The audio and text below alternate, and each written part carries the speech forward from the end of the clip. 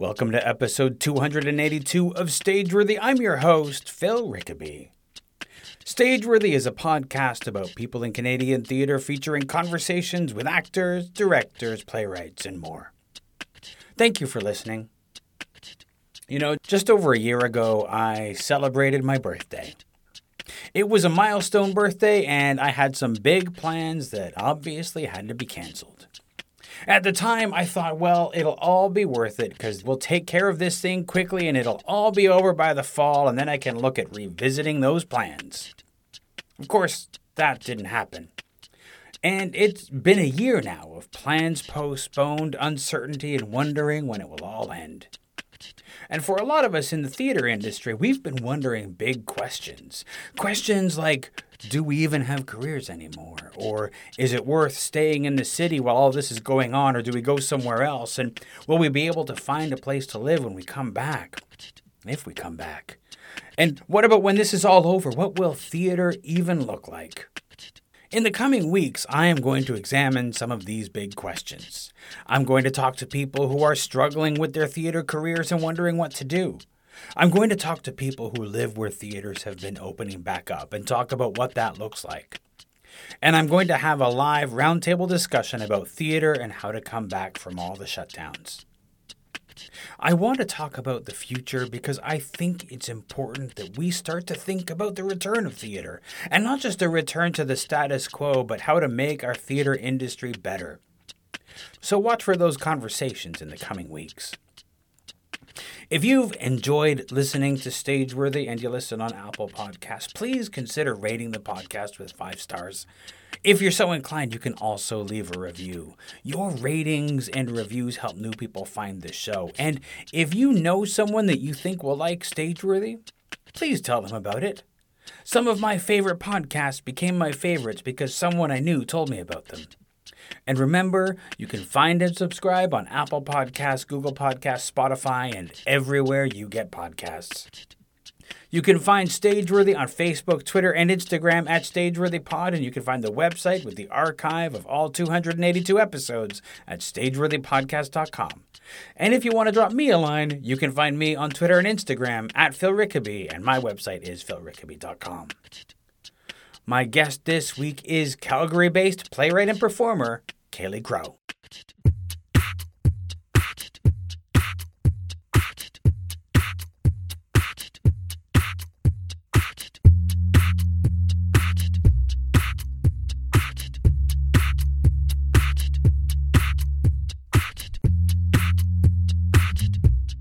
When you're not obsessing and listening to podcasts about scammers, what are you doing? I'm freelancing in theater right now, so I'm doing, I have like 6 or 7 jobs that I cobble together and call a career. The thing that's sort of holding me down right now is, in a good way, is this job I have with Making Treaty 7 Cultural Society here in Calgary. Really awesome Indigenous theater company that has been working here in Calgary since 2013. And I just started with them in January. So there's new leadership there, and we're all kind of like embarking on this journey together to like figure out what our vision is for the company. And by our vision, I mean, our artistic director's vision, but it's really wonderful to be a part of these conversations and see what goes into those decisions. Now, with new leadership, there must be a lot of conversation. Like the leader has to make their choice about how it's going to look. So it's great that they're involving other people. But what does that look like so far? Yeah, I mean the new artistic director came in like last June, so they had some things already going when I came on board. The big one is this workshop series called Istotsi that ran from just ended here last Saturday and started at the beginning of February. So February to March, every week we had like a guest artist from previous iterations of the show come in and run a little workshop. But it seems like a lot of it's really, I think artistic is a good adjective to put towards like before that word, because it seems like Michelle Thrush, who's the AD here, like is able to just dream, and like she will come into our staff meeting and will literally be like, I had a dream about this, and I think that we should really try and accomplish this. Huh. Or she's had such a long and storied career in Canada, so she's had touched like many communities across the country, and she picks up little things, and she'll be like, I worked on this project like 15 years ago that had this like nugget of an idea that I've been carrying in my back pocket since then, and I think making Treaty 7 is a good place to like plant that seed, like stuff like that. So it's really like yeah, it's really interesting to watch that process. I always find it fascinating about theater artists how generally, we learn things just for each particular project. Mm. And so we become these like repositories of knowledge of like, I learned this. I learned how to ride a horse for this one show. I Yeah. studied this strange subject for another show. And these things all go in, they mix up into our mind. And then one day we're like, here's an idea for a show that mixes all of these things I studied. Yeah, exactly.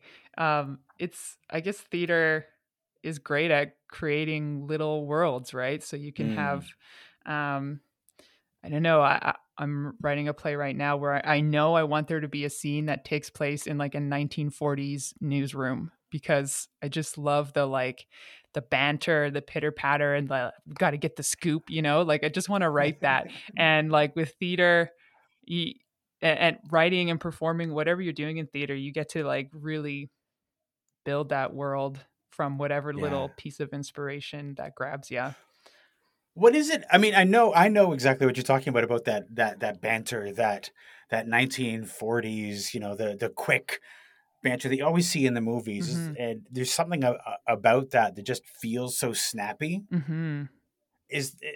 Was there something in particular that you heard that grabbed you, or just like the image of the whole thing is what you're digging? Well, a couple of years ago, I saw that Cary Grant movie, His Girl Friday, and like on a random date. So this must be like 6 years ago. Anyway, I love that movie. And it seemed like a play. Like I think there have been some theater companies that have done a play version of that movie. But just like, yeah, I just thought it was just it's so specific, right, to that time and place, that like, and so evocative. The urgency, there's like a weird humanitarian aspect to journalism that I find quite fascinating, because it's wrapped up, modern day journalism anyway, for sure, is wrapped up in a bunch of other political and capitalist, traps and that sort of thing. So, yeah, I don't know. It's hard. I think it's hard to explain inspiration. Sometimes they just grab you. But I think, That's the true. urgency. I really love the urgency that I got from that film, which was like, we got to solve this mystery, and only we can do it. There's something about that. There's like a physical deadline. Like you've got to get the story done before it goes to press, and it goes to press at this time. Yeah. And if you don't have it, that story is dead. Yeah, It's exactly. Like, there's this whole like thing.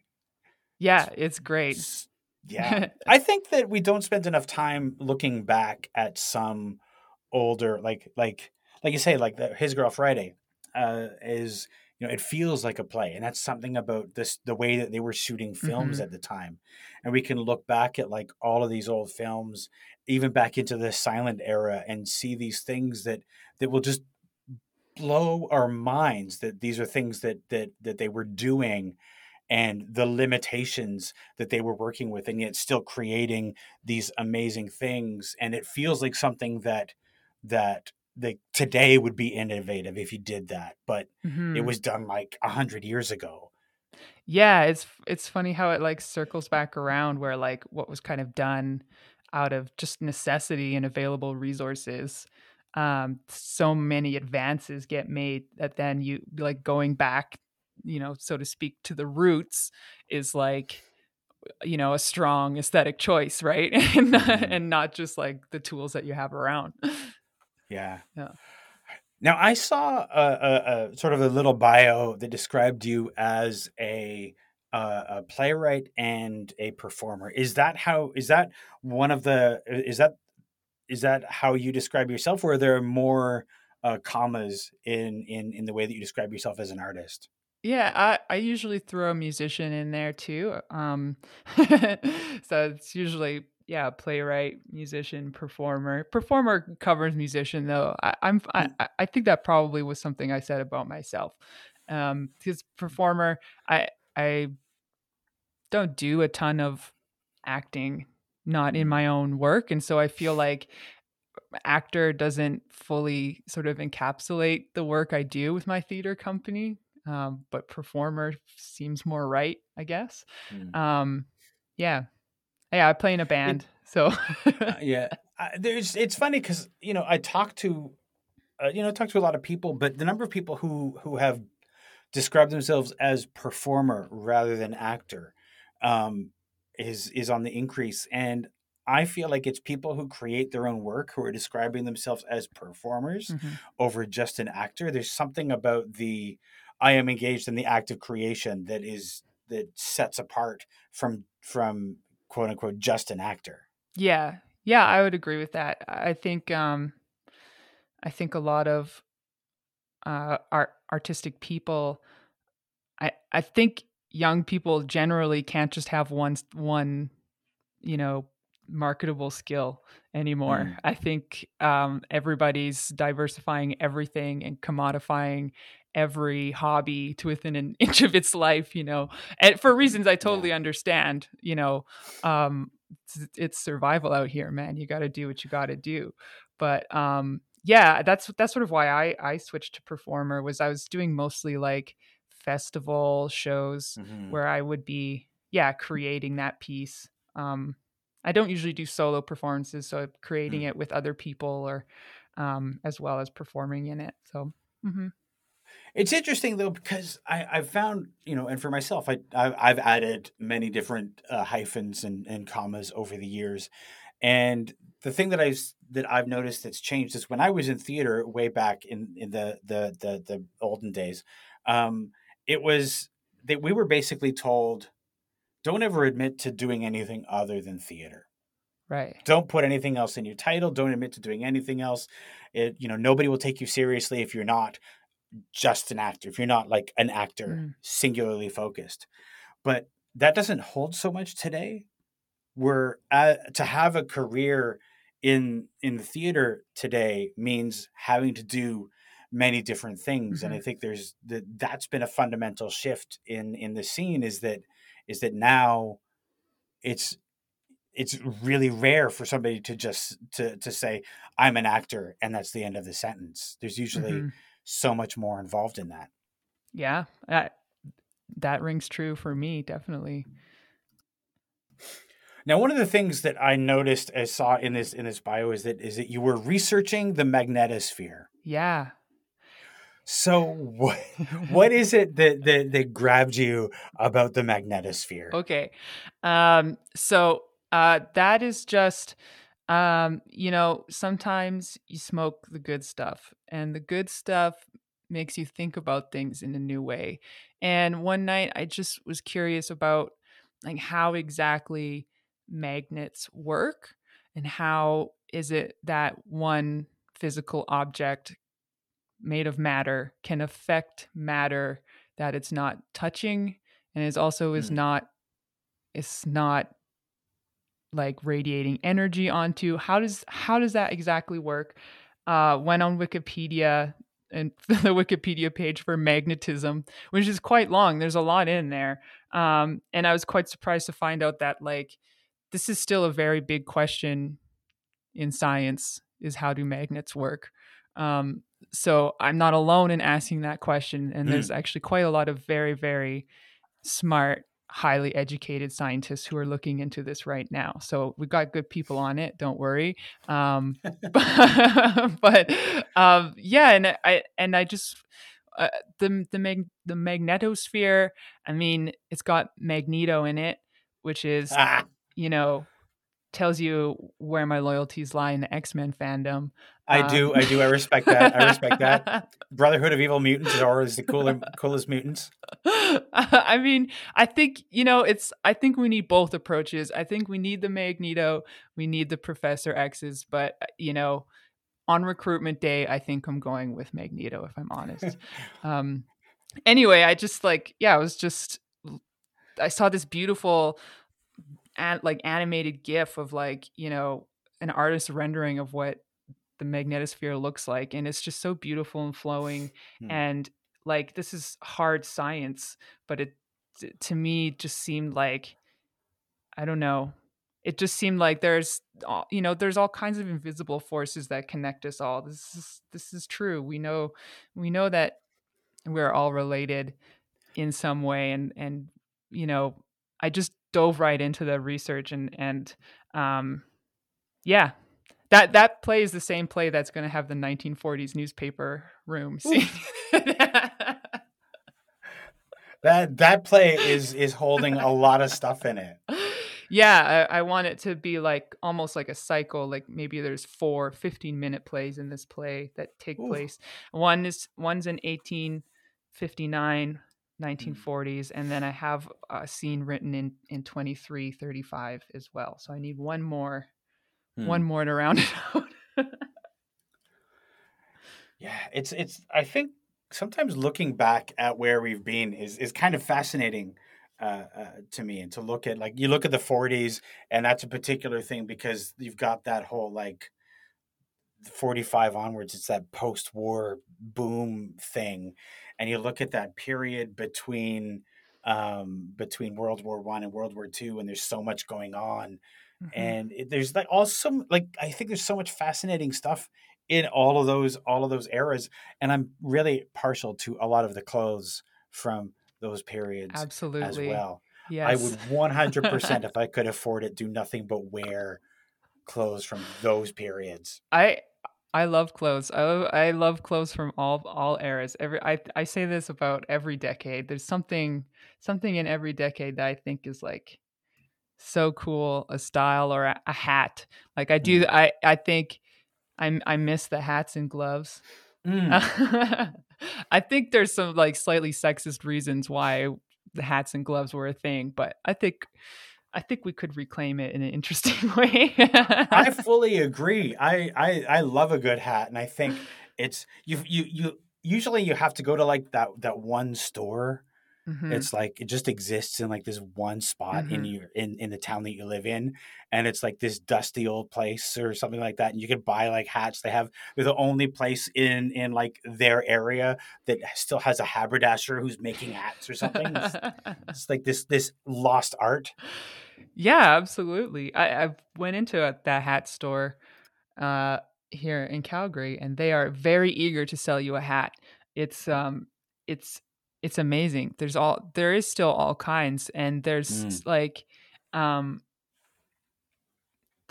seemed to be a real drive for these people to sell me a hat. I mean, the hats I want are far too expensive for my budget currently, but one day it's always tough to have that kind of taste in anything. Yes. Well, I'm always threatening to felt one out of my cat's fur from the vacuum cleaner, so we'll see. Maybe one day. There's probably enough of it. Exactly. The only place I've ever been that had an abundance of hat shops was New Orleans. Okay. And there were so many hat shops that I came, and massive hat shops. Yes, interesting. So if you ever get to go there, plan to buy a hat. Okay, yeah. I never have been there. I will keep that in mind. Yes. Now, one of the things that I like to talk about is a person's theater origin story. We were talking about X-Men, and all the X-Men have their, all the superheroes, they have their origin story. But I think it's interesting to think of theater performers and theater makers as having origin stories. So how would you tell your origin story? Okay. I'm in grade 6. I go to a French immersion elementary school in Northeast Calgary. and I am not that great at school. I am not very good at math. I'm left-handed. My penmanship is poor. I have low organizational skills. Um, but I have, decent amount of friends, so I quite enjoy school even though I'm not good at stuff in it. My grade 6 teacher was a really awesome teacher named Mr. Dornan, who introduced me to drama class. Fridays were the best day in grade 6. It was like he would we would do music, we would do art, we would do drama, and set up like an hour of like chatting through world and life problems as a class hour. So Friday was the best, and that was when I first was introduced to drama class and improv, and I just took to it like a fish in water. Like I just finally felt like there was something that I was good at, and I could just get up there and make the other kids laugh and like take on these crazy accents and do like the old lady voice and do like a duck voice, and these were good things in this context and not distractions as in other contexts. So like then I was like, Mom, I gotta take improv class. I got to go to drama camp in the summer. Like I'm taking this all through junior high, high school. This is what I want to do. And then it just went from there. But I really owe it to that one grade 6 teacher. Do you remember a point where it sort of struck you that this was like a vocation? This was a thing that you could grow up and do? I don't know. I don't remember a specific moment. I think, I don't know. I did go to a really good amount of theater when I was a kid. My mom was very, she came from sort of pretty humble beginnings and lived the sort of Alberta dream of getting an awesome accounting job in ONG. And so, was definitely going to take me and my brother to theater and to put us in piano lessons and swim and all that. So I had a really awesome childhood that did involve a lot of art and extracurriculars. And I think my mom just wanted us to find something we were interested in. So yeah. So then once I started taking drama and stuff in junior high, I thought I did try to be a teacher. Disclaimer. I did make the attempt. Now, did you go through teachers college, or did you like what do you mean you had made the attempt? I have a BA in drama and I have a BEd that I got from the U of A, and I spent about 5 years subbing and doing a little bit of teaching. I was a substitute teacher in Canada, and I had my own classroom for like a maternity leave in England. And that was my attempt. I tried. And when you called it an attempt, like what was it that made you decide that, well, that's the end of that? I moved to Montreal with my husband, and because of the bureaucracy out there, I couldn't actually apply for my teacher's license until I was physically in the province. So then it takes time to turn around that paperwork. In that time, I got a job working for the Quebec Drama Federation as a marketing communications coordinator, and I was doing a lot of blogging and interviewing artists in town to like do sort of promotion for the membership. And I just said to my husband, like, I'm going to be really sad when I have to quit this job and go back to teaching. He was like, do you hear yourself? Yeah. Do you hear what you just said? Yeah. Like, who is forcing you to do that? I just honestly didn't have thick enough skin. Like I just couldn't. I was 22 years old when I finished university, and 26 or 27 or whatever when I quit teaching. I was like, subbing was really hard, but I realized these kids had to like me. Like there was something in me that was like, if these kids don't like me, it's the end of the world. And I was like, this can't work with that going on inside me, like probably not the best way be a teacher. No. And I was becoming super like, I was like, well, if they're not going to like me, then they're going to definitely like follow my rules and be good kids then. And so then I was becoming this Ah. like really mean, strict, kind of defensive person that I just, Mhm. it was no good for anybody. Like, and I was trying to, when I was subbing, I was trying to get a job, like a teaching job in a classroom, and I did interview after interview, and it was just going nowhere, you know? So, um, I just was like, I think this is for the best for everyone involved. Now, what was it after spending all of this time, like feeling like theater was your thing? Why did you Why did you become a teacher? I think um, I have a lot of teachers in my family. I think so. It was always sort of like, oh, you're into drama, you want to be a drama teacher, was sort of like the first question. And it was like, well, I guess, I can always try Mm, that. I can always have that as like my, in my back pocket or whatever, or that can be my, what pays my bills. And then in my summer time off or whatever, I'll do some theater.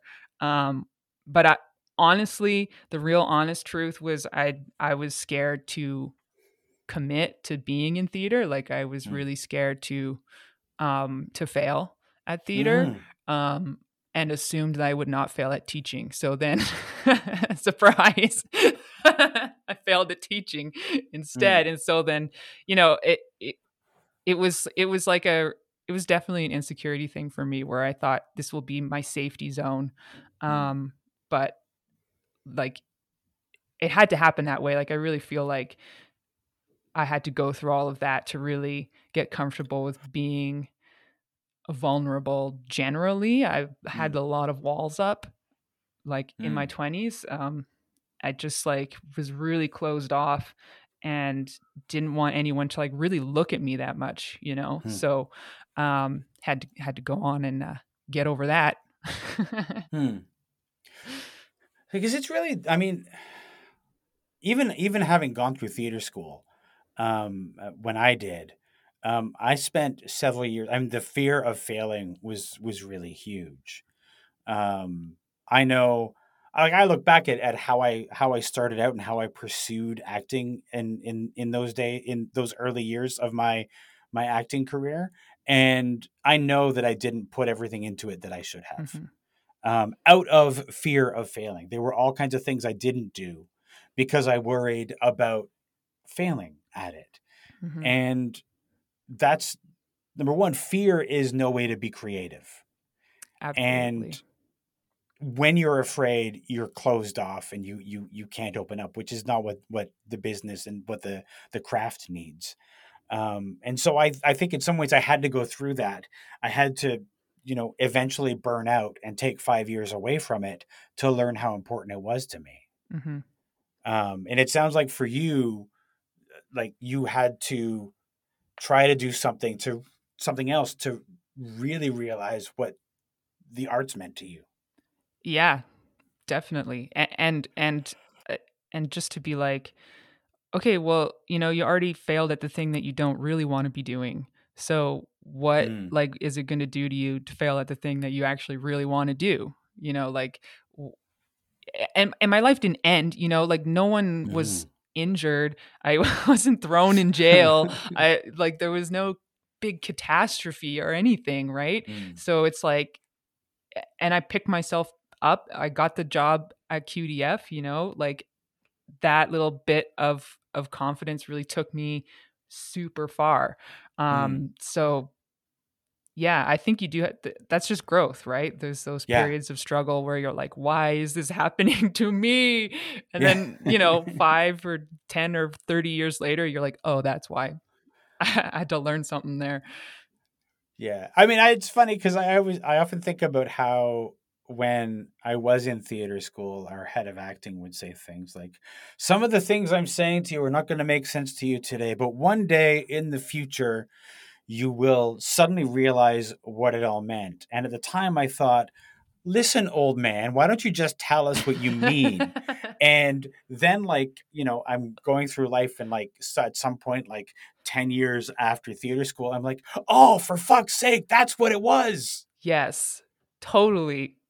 Yeah, I think I was like a probably handful in theater school because I was like, to deflect from whatever I was doing, would always Mm. question these professors and be like, why are we doing this exercise? Like, what's the point of this? Like, how is Mm. this gonna like make me good? And like, it's like, well, you're gonna have to buy into it, Kaylee, if you want it to do anything for you. And I'm like, this isn't working.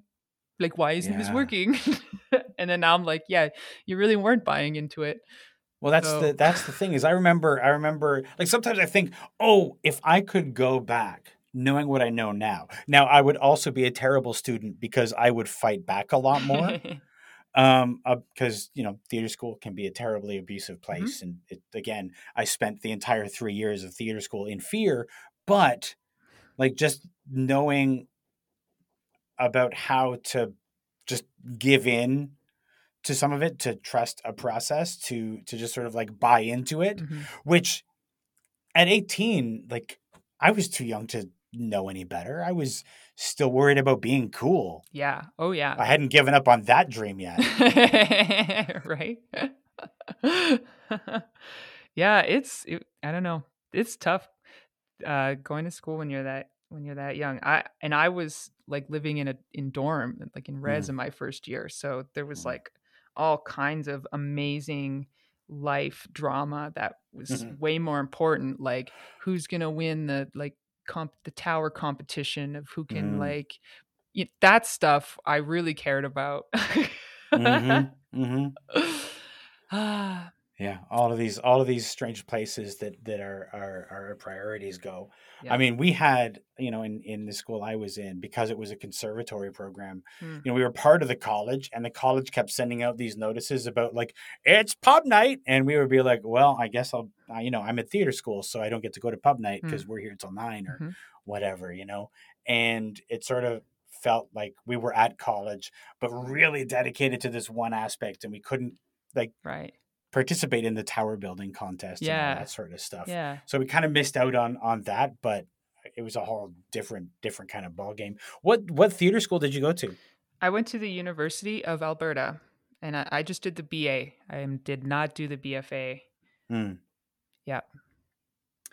Um, Now you ended up in both England and then in Quebec. Hmm. Um, what could I ask? What took you to England and then what took you to Quebec?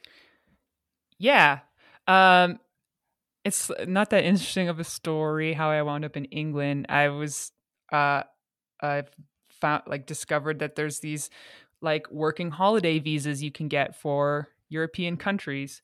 And I was graduating university, had just dumped my like crappy boyfriend from high school of like 5 years. And I was like, I'm free. I'm going on my Europe trip of my dreams. Hmm. There was a friend from theater school who I was going to go with. I wanted to get a visa for Germany because I took German in university. So I was like, this would be so cool. But she didn't speak any German. So we compromised. We decided to get these visas for England. Hmm. So and then when I was in England, the like easiest thing to do is to sub, right? Because you can kind of Hmm. say, I'm not working today or I am working, or you can kind of pick your schedule, right? So that was why England was just that was the visa country that we both wanted to apply for. Um, yeah, and then Quebec was my husband's from Vancouver and I'm from Calgary. He didn't want to live in Calgary. I Hmm. didn't really want to go to Vancouver because it's crazy expensive. So we compromised and went to Montreal, which seemed like Sure. of all the places in Canada where we wanted to live, that was the one we both were like, yes, let's do it. Let's give it a Hmm. go. Um, yeah, we were uh, quite young when we got married. We were 24 and 26. So, Hmm. um, so, we were like, what an amazing honeymoon to Hmm. move to Montreal forever. Sure. Now, did you guys speak French? I speak French. Um, my husband's mother is Quebecois herself. She's a for real French woman from That Quebec. helps. That Um, helps. yeah, yeah. So we're um, that was a situation when we moved out there. I like so lucked out getting this job at QDF, which is like for the Mm. English side of things. So I was working mostly in English, which is good because Mm-hmm. my French it's Alberta French, isn't it? Oh, So okay. Yeah. Yeah. not it's not If I amazing. if I had retained any of my French, see, I made the mistake. Like I learned very quickly that the French that they taught me in school was not Quebecois French, Hmm. and the reason I knew that is because when I met people from Quebec, and they asked me a question, and I thought I was being very polite by answering them in French, and I said oui, and they went oh oui, and I was like oh shit, I've messed up somehow. Wrong already. Wrong, wrong, right from the start. And then I learned it's wah. That's right. And Yeah. then I learned they taught us everything wrong. Yeah, oh yeah, for sure. There's a lot of subtleties too that you like I really think you just don't get until you go over there. All Hmm. these little like and Montreal is like such a diverse city. Like Yes. there's like more languages being spoken in, you know, one neighborhood in Montreal than in the whole like rest of the Hmm. country, I feel like. Hmm. So you had like the accents, there's so many different little tricky little nuances out there. Hmm. Yeah. Yeah. Yeah. But then eventually you found your way back to Calgary. So Yeah. did you find some work in Calgary? Was there something that brought you from Montreal back to Calgary? Yeah, just there's a illness in my husband's family. Okay. So not like nothing exciting there, really. Nothing good that Yeah. brought you back to Calgary. I Yeah. understand it. Yeah. Sorry to hear that. Um Now, in terms of the work that you're doing, when did you begin to create your own theater?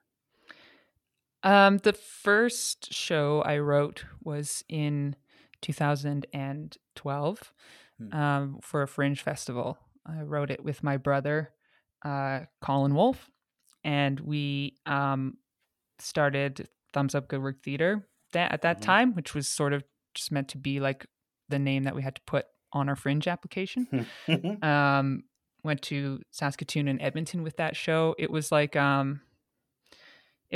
both of us trying to make sense of our lives, little vignettes of like um, millennial anguish because it was 2012, and so and we were just finishing university. You know, like I started university in 2007, so then the economy was destroyed, Mm.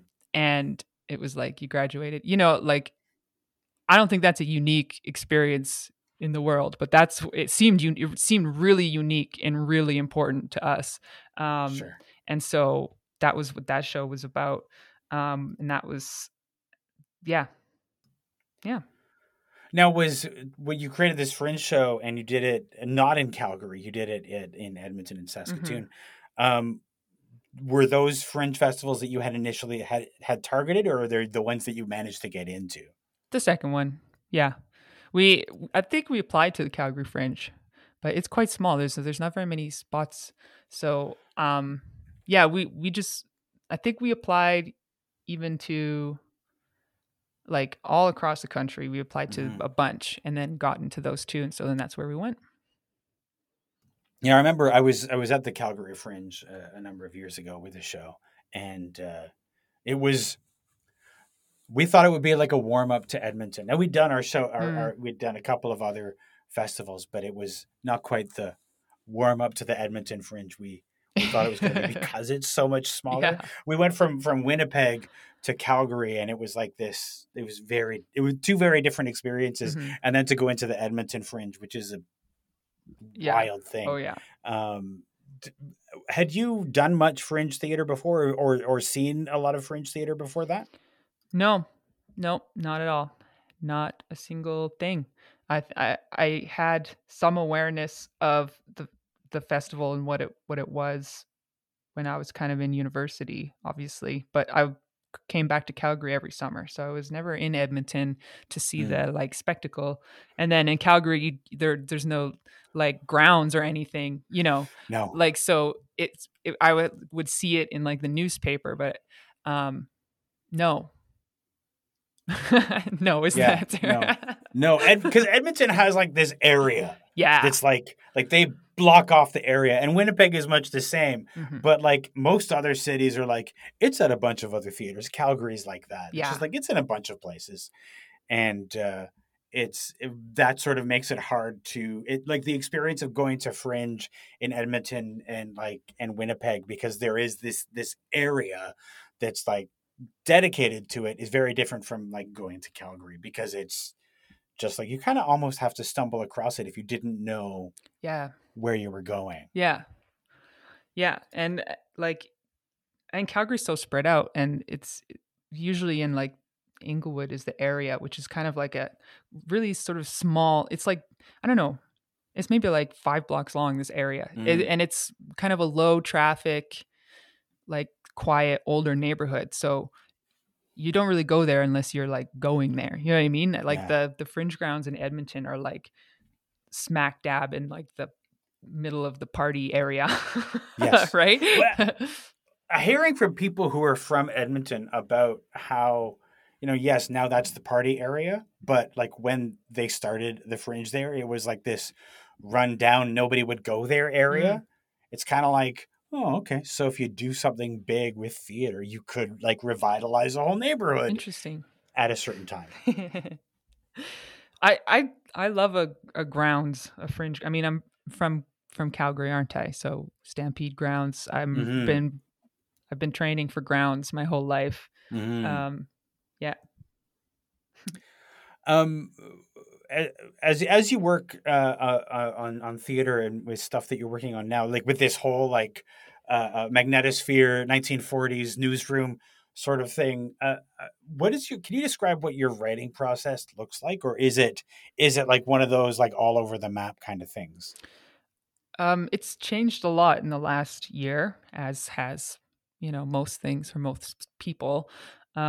Pre-pandemic, like when we came back to Calgary, I just sort of had to take whatever job I could get because we came back, kind of in a hurry. I was cleaning houses and then I was working retail. And so I was just writing whenever I like had to. So like deadline for this proposal is whatever, or we have our first read in 1 week. So yeah, you're going to need to finish it, because I just found it like damn near impossible to work like this cleaning job, which was really physically demanding, and then Mm. retail, which is like soul sucking. Yes. To then like come home and be like, okay, put yourself in like a beautiful, vulnerable, like Zen position to like channel, whatever you're trying to say about humanity in this play. It Mm. like, it was like, no, what I need is like garbage television and garbage food. And for no, like just to like, and then I'm going to sleep. So I really didn't have a very like I didn't have a practice really. It was like, okay, we managed to get a grant. I'm taking time off from work to do this play, so I guess I have to write it. Mm. like it's not that, and I want to. I applied for the grant. I have people around me who I have hired to do this stuff and who are, like are committed to this project. So it's like, yeah, you got to do it like for the good of what we're all trying to accomplish here, and regardless of how tired you are or whatever. And it since I left retail and have been starting freelancing like that, it's totally changed. And it would take me a long, long time to take me 3 years to write 60 pages. Like, Mm. I could write if I was in a festival and it was like a 10-minute piece or whatever, I could probably write that, but like anything bigger than that would take me forever. Um, so now it's like I feel like they like let me out of my cage, man. I like like I can totally decide the stuff for myself, and I have time to. For me, I'm a researcher. I'm like a reader. I got to find and identify for myself each inspirational thing. Um, and they take different forms. So I have to really always be on the lookout, and I have to go down the rabbit hole to Mm. find what really gets me going, and then I can take that, and then I marinate. I'm like cooking myself in the bathtub. I got like carrots and potatoes in there, and I'm marinating and thinking. And then usually what happens is like I can think of, if I can picture a character with with what I determine to be an appropriate amount of clarity, then I can start writing. I Hmm. usually will know sort of what the plot is, what I'm trying to go for, in terms of story beats and that sort of thing, but I can't really get into the groove until I figure out who the people are Hmm. who are in the story.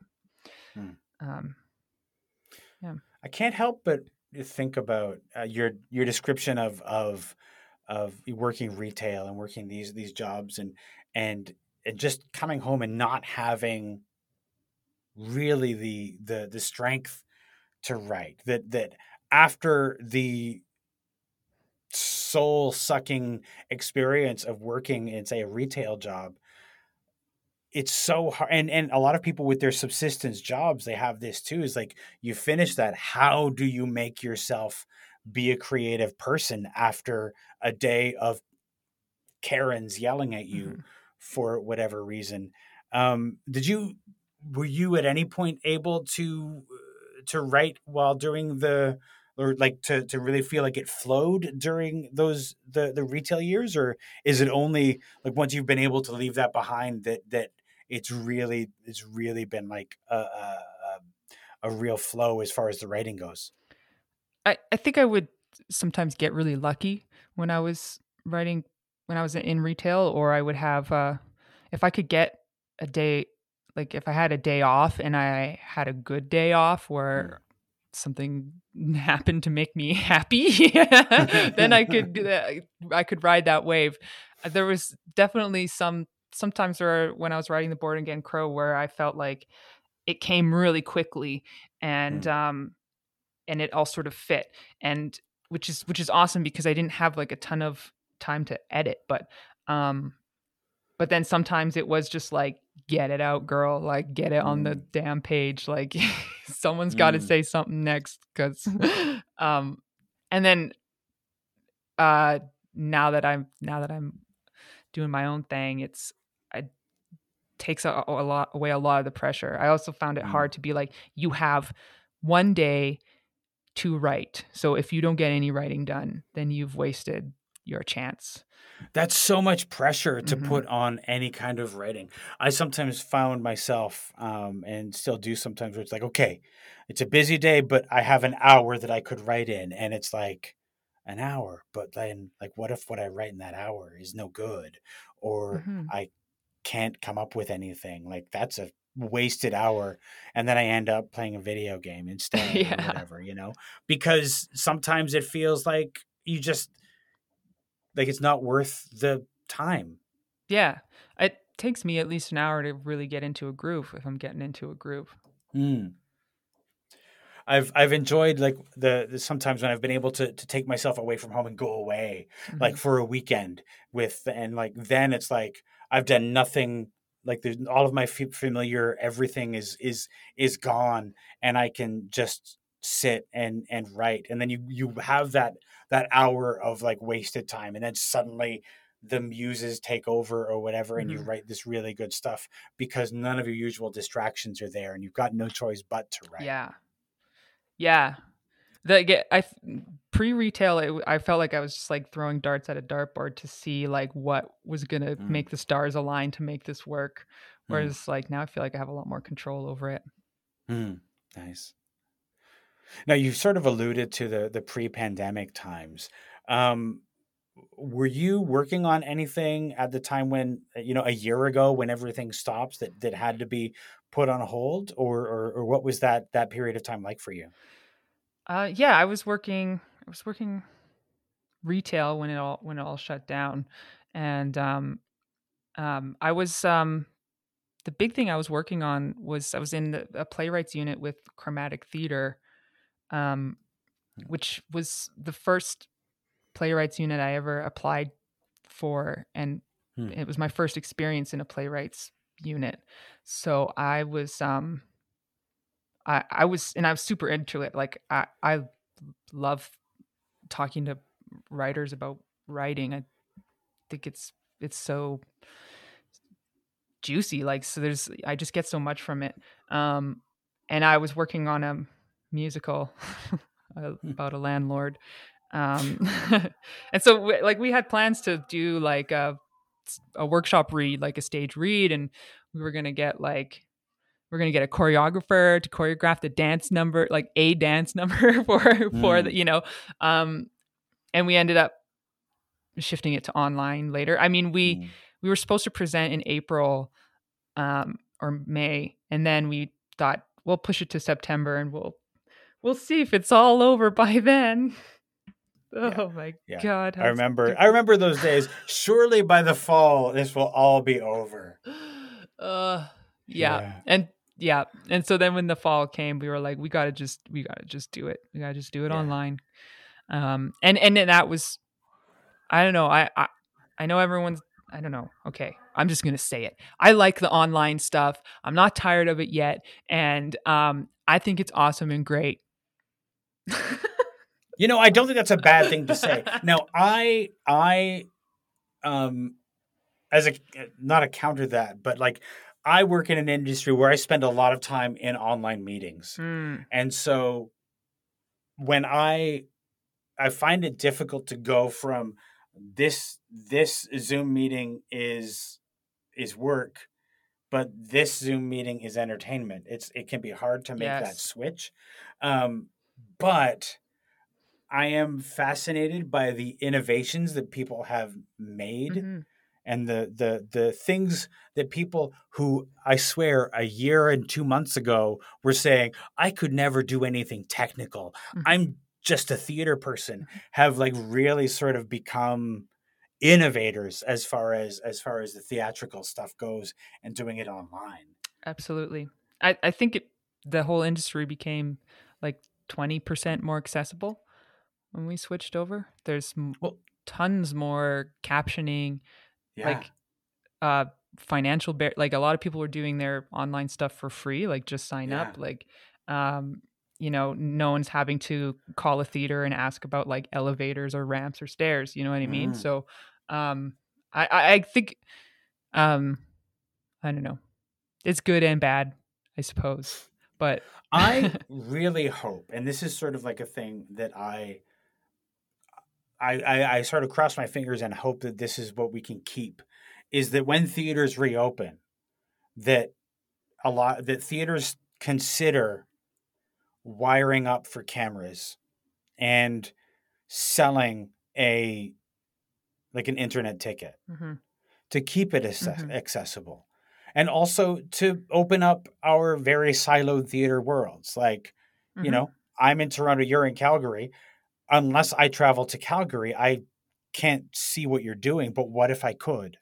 yeah, What if I could buy a digital ticket and I could watch it? That's not going to prevent an audience for wanting to be in the room, because how often do we buy an album or buy it, like, listen to music online or whatever, and then we want to see that act live. right, And yeah, so it can be an augmentation and keep things accessible, but and also open up the entire world of theater to an audience that can't necessarily travel to see it.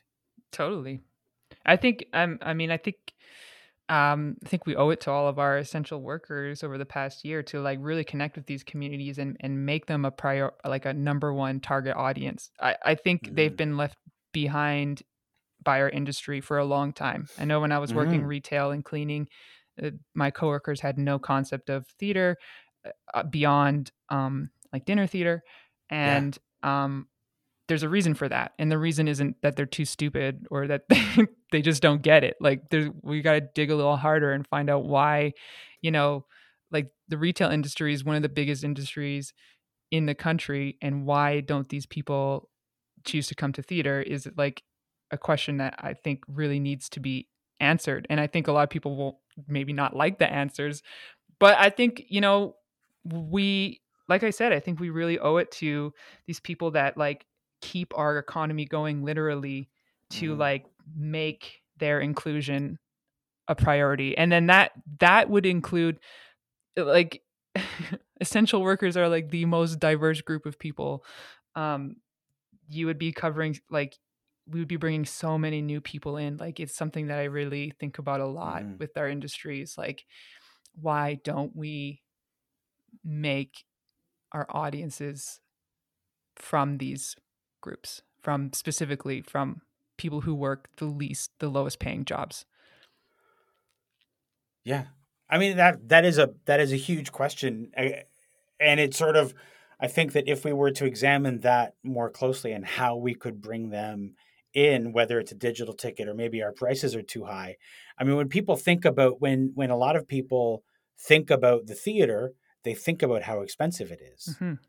And if I'm working a minimum wage job, I can't afford to see a big show at the the biggest theater in Hmm. town, and I think that's all there is.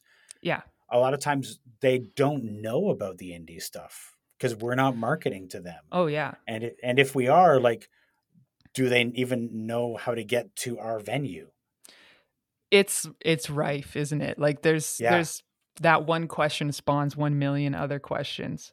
I think, like, I think it's all those things. I think also, um I just think, uh, this is kind of unrelated, I guess, but when I started playing in a punk band in Montreal, I was not involved in that scene really before. I wasn't in music. I was like the theater person. So I was in theater, growing up and all that. Then when I started playing these shows and we were playing like random, like, college kids' basements and like weird, like, abandoned gyms and stuff. There would be like a group of like 15, like, poor, queer, like, really cool people that I had never seen at a play ever in my life would show up to these punk shows. And Mhm. and I was like, "Oh my god, like, these are the people that I want to be doing theater for." Like, Yeah. I want to find ways to make this group feel like they can come on down. And Yeah. we I don't know, I've tried to keep that in mind, and I feel like I've had, Mm. varying amounts of success doing that. There's a lot, like, um there's a lot I can do and a lot I can't. And I don't know, I just found that whole revelation of the underground, like, was really, really important to my theater practice. Mm. Yeah. I don't know if things are the same in Calgary, but in Toronto we do a lot of hand wringing about where's our audience going. Right. Instead of, like, you know, looking at, like, where's our new audience and where can our new audience come from.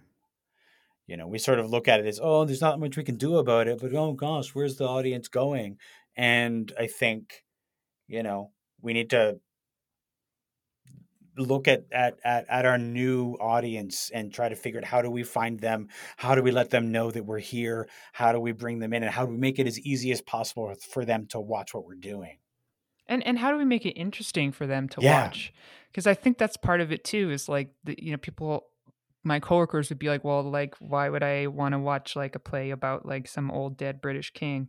And I'm like, Yes. "That's a great point. That's It is an excellent point. It's an excellent point. It's also, there's all kinds of, like, barriers in terms of, like, you know, what is the play that we're presenting and why are we doing these old dead white guys and why aren't we doing things that are actually speaking to more people? I know royalties and all that stuff, but that's a poor excuse for not fostering new audiences and new playwrights and new visions. Yeah, definitely." Hey, did you have Dear Johnny Deere come out there, or was that just a prairie thing? I think it might be a prairie thing because Okay. I don't that show does not sound familiar to me at all. Oh, okay, because it played at every regional theater, like, in Alberta, Saskatchewan, and Manitoba. And that kind of, like, like, curatorial choice baffled me also, because I was Hmm. like, is this an attempt to get the farmers to come? It's a little bit cynical. Now, Right. I've known people who grew up on farms, and they're like, "There's more to farming than John Deere," Right. and you can just like bring it up, and they will be so pissed off. So the idea of a show with that title being like, "Well, this will bring the farmers out," just sounds sort of like this cynical choice where you didn't Totally. actually do your research. It makes me laugh.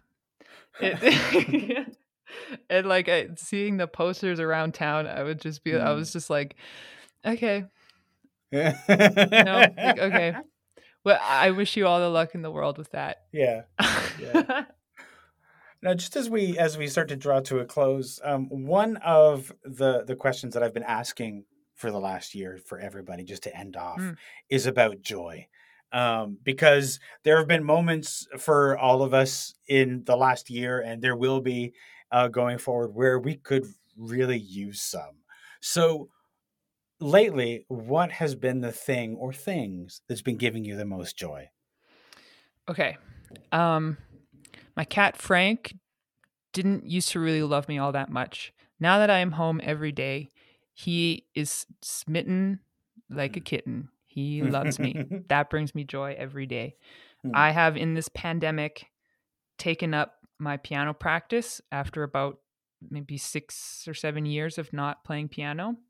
That has been immensely rewarding. I love it because I struggle with it every day, and I am getting better. Hallelujah. And I am not sharing it with anyone. Like I'm not I posted maybe one video of me playing piano on Instagram this whole time. Okay. So like I'm trying to keep it just for me, not something I'm trying to extract from myself, where like, and if I don't get any better than where I am now, that's cool. I'm buying sheet music that I want to play for myself, not for any other reason. That brings me immense joy. Bird watching, always bird watching is so important. I was gifted a pair of binoculars at the start of the pandemic from my grandparents, and I've been a birder for a long time, but these binoculars sit next to me on my desk all the time. And I would say those are those things, and then my beautiful husband who I live with, who lets me just do whatever I want, and he cooks all the food. So that's awesome. That's amazing. That's amazing. Yeah, I could go on, but I don't want to. Yeah. I don't want to go on. No. Save some of that stuff for yourself. Yeah. But thank you for sharing those things that bring you joy, and thank you for this conversation. It's been wonderful. Thank you. Yeah, it's been a lot of fun. I've never been on a podcast before.